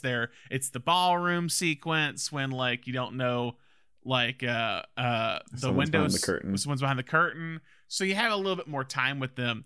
So I think in terms of screen time and in terms of just moments, Leslie Ann Warren has it. Madeline Kahn, I think, has one of the best lines in the movie with she's got flames. Like I love the moment when they are searching the room separately, where she's just like, "Are you here? I'm coming for you." Yeah.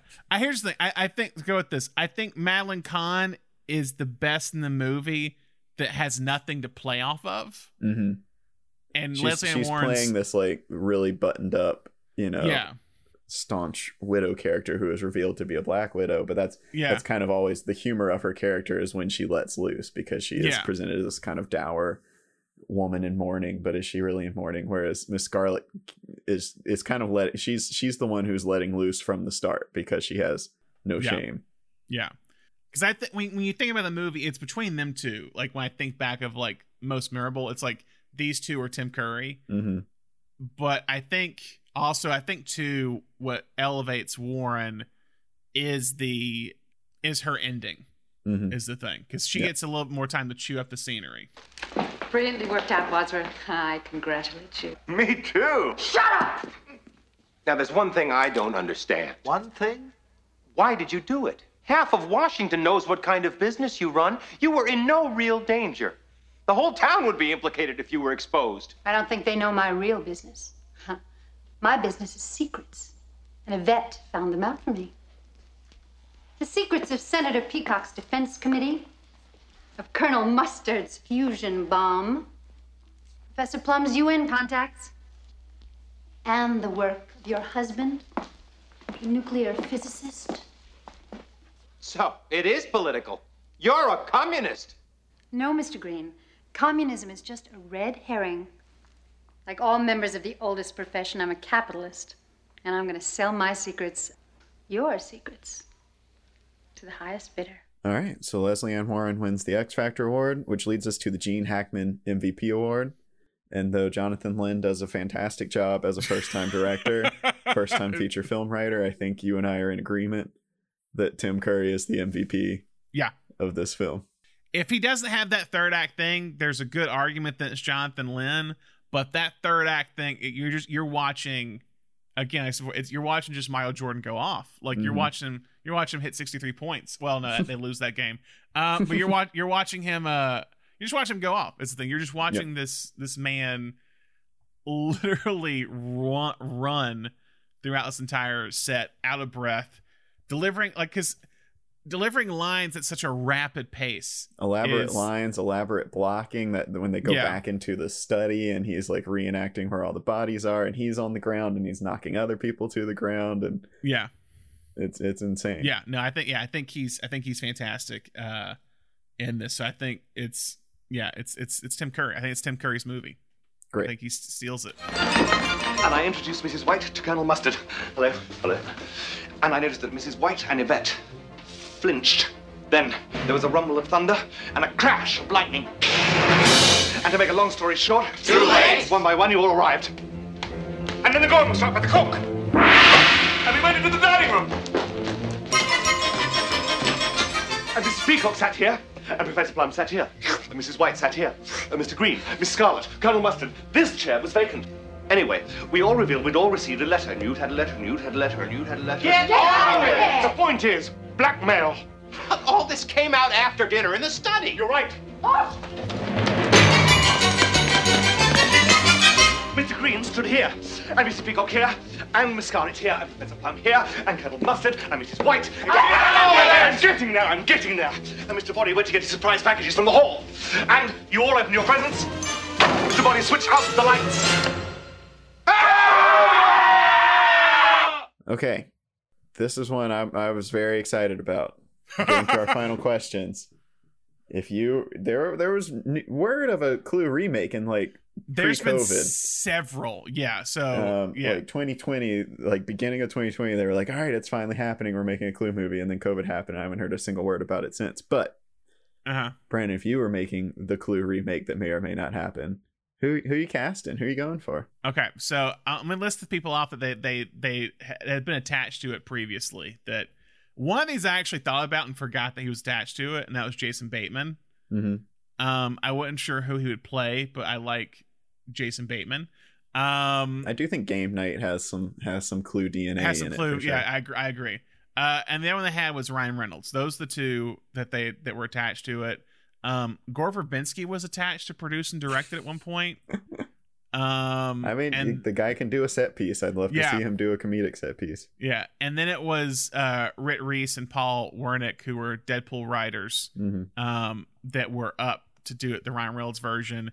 And then Bateman was going to do it after that. I don't know who's going to be writing it. And then 2020, it was James Bobbin who did Muppets and Alice the Looking Glass and Dora and the Lost City of Gold was going to do a Clue remake. So here's my cast, and I know you probably have some ideas because you've spent more time with this movie. I also sometimes when I write the script, I just kind of let you handle the cast. I've got my cast on this. Okay. So I have from Mr. Body, Yvette, and then all the main people. Okay. So we go Mr. Body and upwards, basically. Yeah, perfect. Okay. Mr. Body, I have Hank Azaria. Okay. All right, that'd be fun. Yeah. For Yvette, do you have anyone for Mr. Body, by the way? I didn't do Body or Yvette. Yeah. So okay, Yvette, I have Jane Levy. Okay. As Yvette. Some of these I have multiple coming up. So Mrs. White, or who do you want next? Everyone. Let's do it in order of arrival to the house. So Miss Peacock. Miss Peacock. Okay, I have two people for this. Okay. I have Emma Thompson. Mm-hmm. Or Allison Janney. Oh, okay. Big Allison Janney fan. Do you have a third person in this race? Well, all of mine are going to be, I think, drastically different from yours because I put mine together as kind of an alt comedy Okay. grouping, and so That's it's fine. a lot of people who aren't necessarily established actors but are kind of on the outskirts of comedy. But this is probably my biggest star. Is I had Kate McKinnon down for Miss Peacock. Okay. So you'd age her up is the thing. Yes, well, and I'm also going younger with most of the rest of the cast as well. Copy that. Okay. So who are we picking, or are we just gonna have our separate clue? But I think we're just mine operates on a very different level than so we're yours just gonna does, have we're gonna have separate basically two clue pitches. tasks. Yeah. Okay, so if I give you so look at this, you'll have yours. Mhm. If I give you two options, you pick which of the two you like Yeah, best. I like Allison Janney for that one. Okay, Allison Janney for Miss Peacock. Okay, cool. Who do you? Well, she's not the first one to the house. Colonel Mustard's the first one to the house. Is the thing. Okay, Colonel Mustard.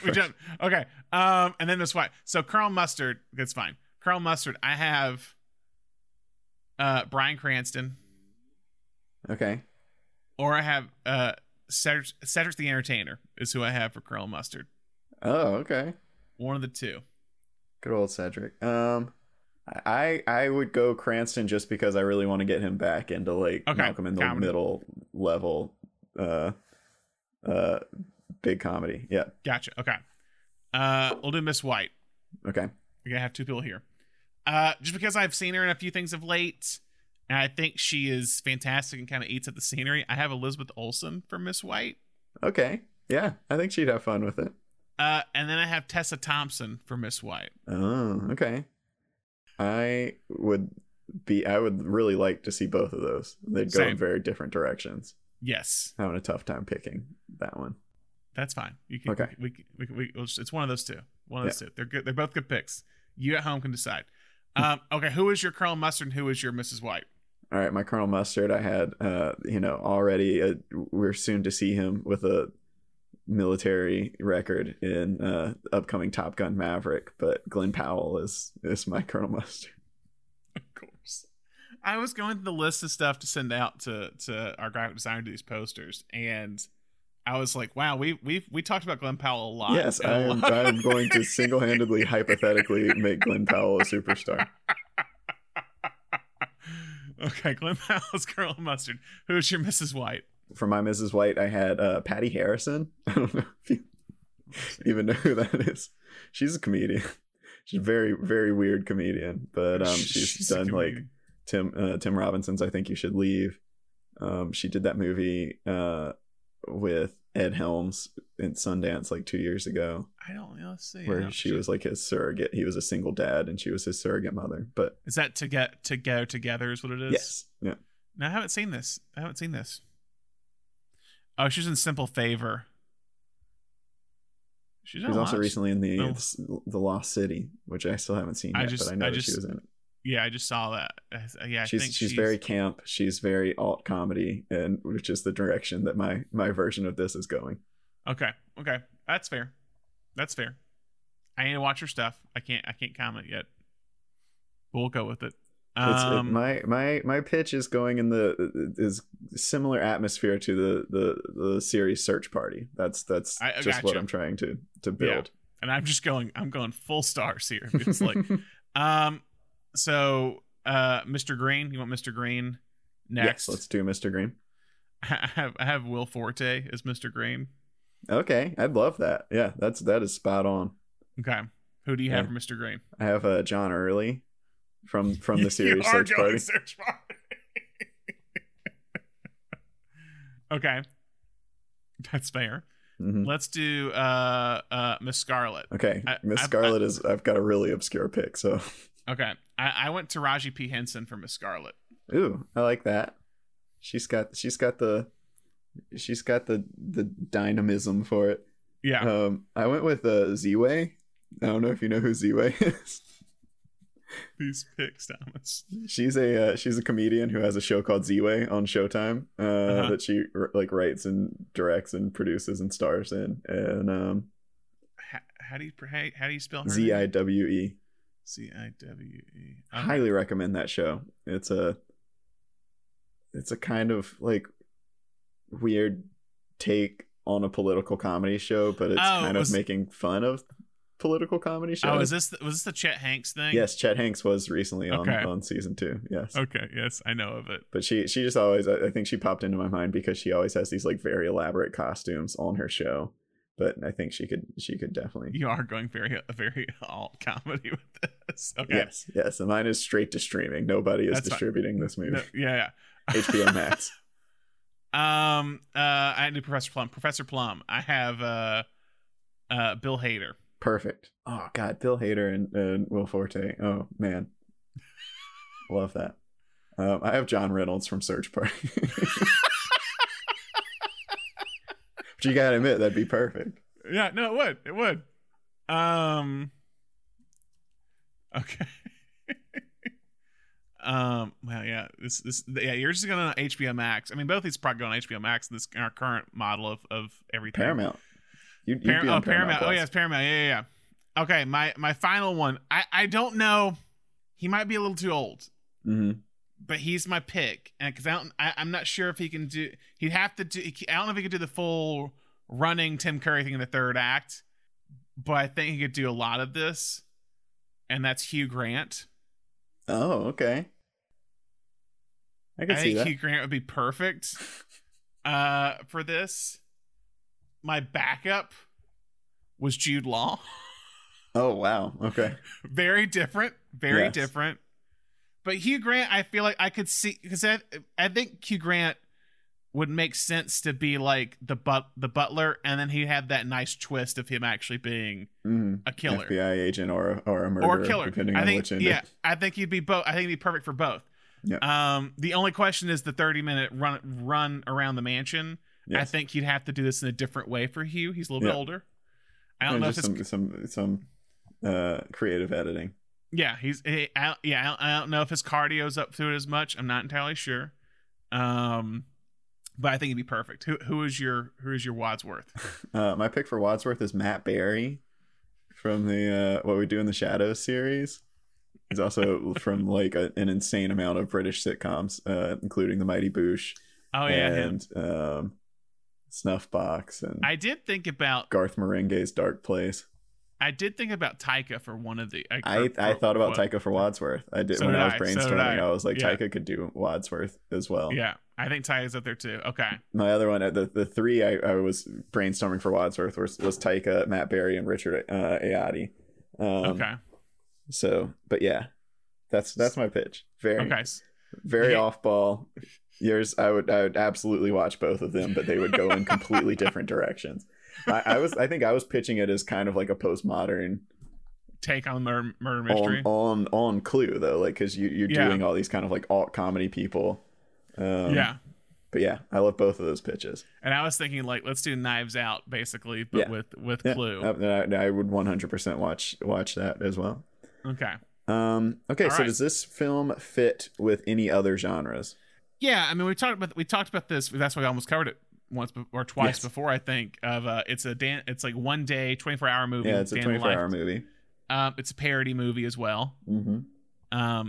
It's a murder mystery movie as we've talked about. It's a parody of murder mysteries, but it also functions as a murder mystery. Is there anything else I'm missing here? It could if I was putting together a letterbox list of McCarthyism movies, I might throw it in there. Movies that take on McCarthyism, because I read like it's like the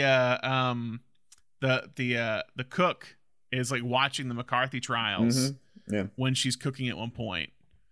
Yeah. Communism was just a red herring. It was. And I remember Ebert I sound like he was upset that line was repeated 3 times in the movie. Yeah, because he watched all the endings. That was in his review. He's like, I had to watch all the endings. I'm like, okay, well, not everyone will watch all the endings. Yeah. I think he's except, when they put them all together in home video. Yeah.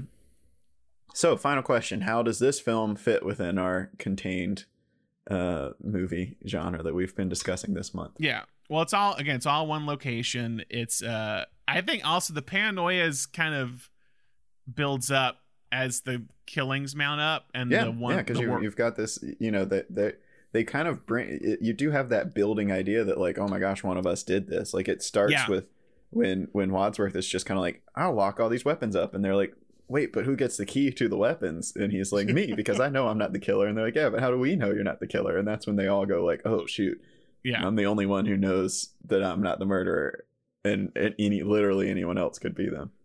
Yeah, and that's the trustworthy aspect of it when they're all splitting up and they don't trust any of each other. It's the Mustard and Scarlet trying to get to the bar area at the same time or whatever. They don't trust each other. But yeah, I think there's that. Again, we've talked about how they shoot this. It's a very they make this film cinematic without feeling stagnant or closed off. And I think too, these characters aren't allowed to leave because the murders are happening. And I think what the idea of the cops are showing up, we're building towards this moment of the cops showing up, and that's that added fuel. Like, we can't leave because if we leave, they'll just Wadsworth will turn us in, and like if I leave, they could form this around that I did it or something if I leave. So everyone has to stay and figure it out, what to do. So I think that's what kind of makes it this contained movie. All those kind of factors we've discussed this month. It's all there. I think this is a fun one to end on, because we talked about kind of the comedy of it. We talked about the paranoia of it, and like we said, we've production design and blocking. This has been an interesting. This has been one of the genres we've covered where like the actual filmmaking of it is very consistent. The things that you really have to focus on to work within this genre are easy to point out. And I'm not saying production design isn't important for any other movie, but like we were talking about with this one, you had to build the house to the specifications of the game board. And in Mother, the house was built to the human brain, and then obviously it's just the insane production design of Rear Window. It's just like, we are only going to be seeing this set for the whole movie, so we have to put absolutely everything. Or it's weirdly it's Clerks. It's like, we're only seeing the set, so we're gonna spend so much time. This is all we can afford, so we have no money. Yeah. But yeah, it's like if you go like to 12 Angry Men, of how they shoot that.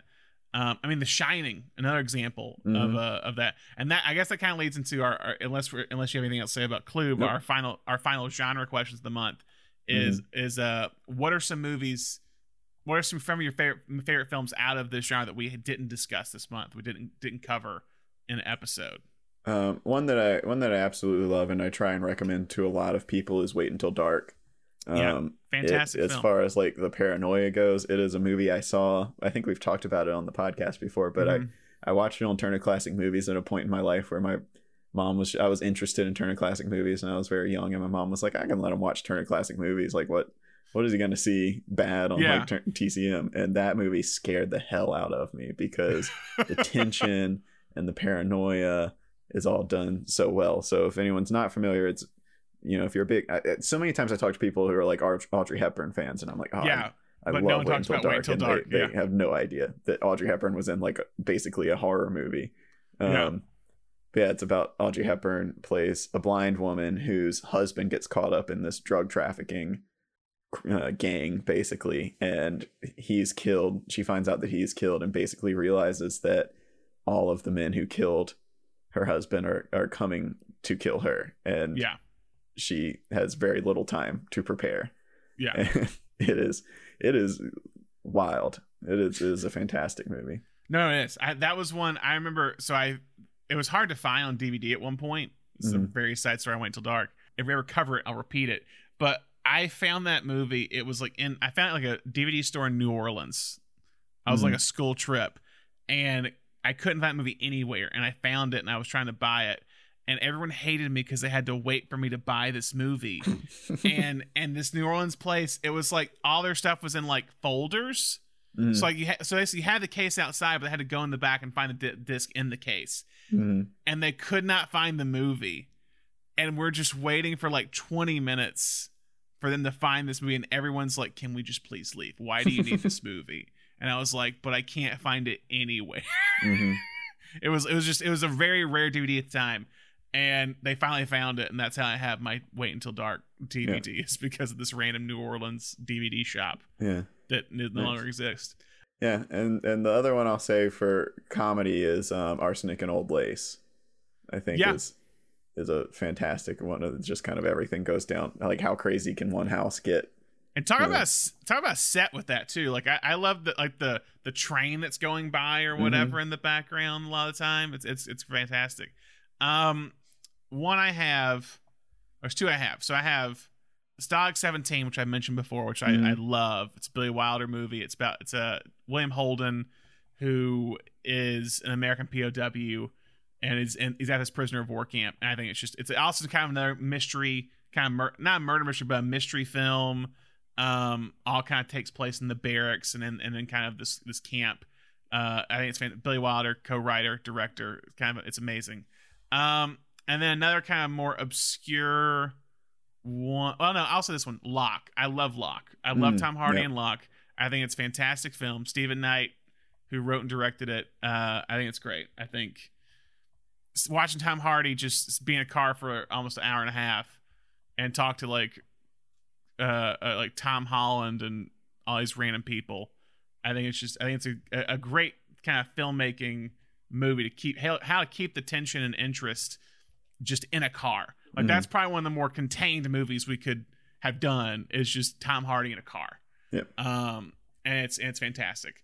And then the last question is, what did you learn this month with this genre, Thomas? Yeah, it's these little pieces that, like we were saying, that we could recognize in one movie or another, but to see, the idea that like paranoia would be a through line between comedy and horror and whatever Mother is, and and then this constant, like, it's just these putting the pieces together. Like, I knew the set for Rear Window was amazing. I knew the camera work in Rear Window was amazing. Yeah. Completely different type of set in Mother and completely different type of shooting style in Mother. But then when you go through this idea of like these are so intricately blocked and so intricately shot, and you can't fall back on, establishing shot, medium, push in. Yeah. Like you if you commit to doing one of these movies, you have to challenge yourself. And everyone that we've talked about, all the filmmakers we talked about in these movies that we picked, because they all succeed in this genre, they've all kind of risen to the challenge. Yeah. Because like I said, you have to come to play with this type, to do it well with this type genre. I really didn't, really from the very beginning, when I was putting this list together, I wasn't expecting the psychological effects and like paranoia aspects it does to the characters, from a comedy to an indie film like Clerks to a 1950s film like Rear Window, or to a more modern film like Mother. It's kind of always present of this, something is building. We talk this with kind of 1 hour or 24-hour movies where it's like we're building towards something, an event that's going to occur a lot of the time. Something has to happen by the end of it. And this one's this kind of like, we have to watch these characters just kind of go down a descent into something because they're stuck in this place. And I wasn't fully expecting that, because I think that's why a lot of people can attribute this to thrillers, this genre to like thrillers a lot of the time. But it shows that you can kind of do it in any genre. If it's comedy, if it's drama, if it's thrilling, psychological horror, you can kind of do it. You kind of do whatever. So I think that's why I kind of learned this month. And so I think that's it on contained movies, Thomas. We finally did it. I feel like this is one that we've toyed with several times in terms of like the movies we picked, because we love this genre. Because we said before, I like watching actors act, and so I'm fine if it feels play-like. And I think you're the same way. And so next month, it's going to be a big month. We're still trying to work to a whole big world.